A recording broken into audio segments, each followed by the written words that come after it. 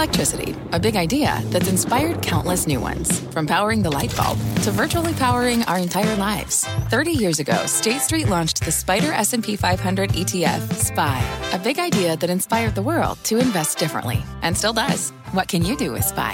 Before investing, consider the fund's investment objectives, risks, charges, and expenses. Visit ssga.com for a prospectus containing this and other information. Read it carefully before investing. SPY is subject to risks similar to those of stocks. All ETFs are subject to risk, including possible loss of principal. Alps Distributors, Inc. Distributor. Part of that is short term, right? When you have this drop in yields, that's going to make some of the growthier companies all of a sudden a little bit more attractive. But in the longer term, I think that investors, even within the tech space, they're looking for safety. So it's the big tech, well-capitalized companies that you're seeing have done better over the last week or so versus some of the smaller, less well-capitalized companies. And that brings us back to something we've talked about for a long time, Carl and Sarah, which is this idea of the bundle versus best of breed. If you are looking to cut your costs, looking to sort of narrow your software focus and you're an enterprise, maybe you look to Microsoft, which may not do everything well, but does everything good enough. Even so, today you are seeing a few bright spots. You've got SentinelOne, you've got Smartsheets, which reported last night. These are solid recurring revenue plays in a moment where investors want some, how do we call it, safety, I suppose. Yeah. But are they really safe if one of the fallouts from this crisis and failure of SVB is that you're going to get less cloud spending and less enterprise tech spending because a lot of these businesses have just gone through the ringer?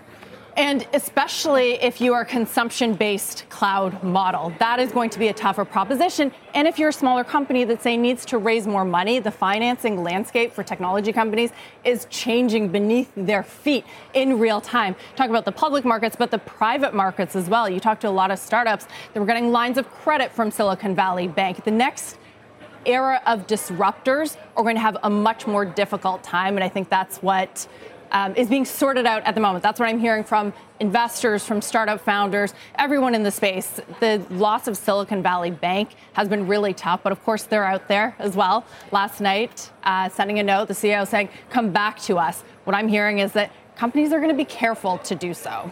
We're kind of in a vacuum in terms of corporate guidance and reports, but Adobe's going to give us a little touch on where things stand at the moment for enterprise software. Adobe's going to tell us a lot as well, I think, about the deal landscape, because remember they did that trying to do that $20 billion acquisition of Figma. It's very split on the street as to whether investors like this or didn't like it, because some saw it as sort of they had to do it, do or die, or they're going to be disrupted by other companies, incumbents like Canva, or bigger players like Microsoft. That's having trouble going through, right? The DOJ is taking a look at that deal, as well as Microsoft's Activision Blizzard. So do you do what they're doing, try and grow in this moment through acquisitions, or do you do what Zuckerberg is doing? I think one note this morning, Carl, said it was taking a machete to the layoffs. I mean, didn't mince any words. I think it's now 24%. Right.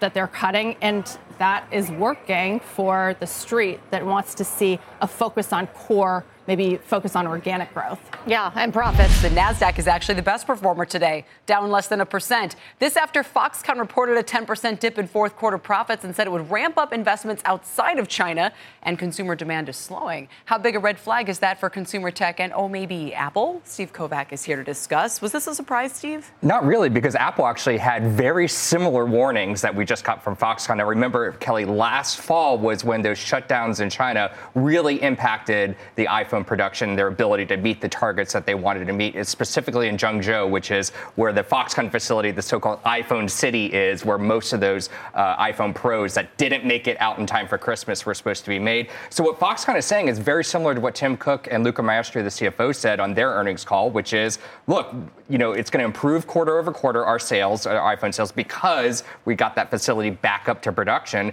But it's year over year, sales are going to be down. And also just overall, the consumer demand picture that Foxconn said, we've heard this before from other companies. I'll point to Microsoft as the best example. Windows revenue fell 39% in that same quarter. PC demand is falling. Smartphone demand is falling. Even Apple's not immune. Yeah, no, we had a boom. We had too much of everything, and now it's unwinding. Would you say, though, that other tech companies seem like they're hit harder in terms of layoffs and right-sizing? Is it that other companies expanded more and are now downsizing more?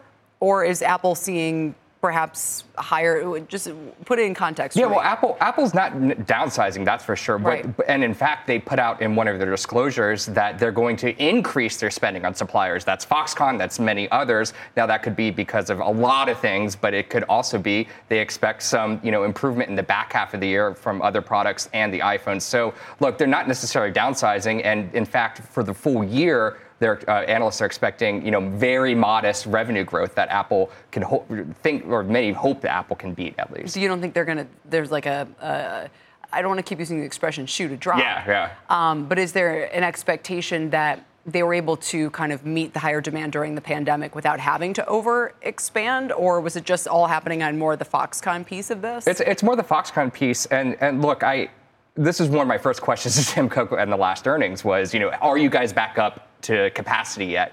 And he kind of gave this interesting answer saying, we're back up to capacity to what we need to meet, meaning, maybe it's not full 100% capacity at iPhone City, but we are able to meet the demand we have right now, which is, technically going to be lower. All right, Steve, thank you. We appreciate it, Steve Kovac. This podcast is supported by FedEx. Dear small and medium businesses, no one wants happy customers more than you do. So you need a business partner just like you. Like FedEx, who understands your passion for serving your customers because they have the same commitment towards you. That's why FedEx offers you picture proof of delivery, packageless and paperless returns, as well as weekend home delivery to 98% of the U.S. on Saturday and 50% on Sunday. See the FedEx service guide for delivery information. What's more, FedEx Ground is faster to more locations than UPS Ground. Trust FedEx for timely deliveries. See what FedEx can do for your business. Absolutely, positively FedEx.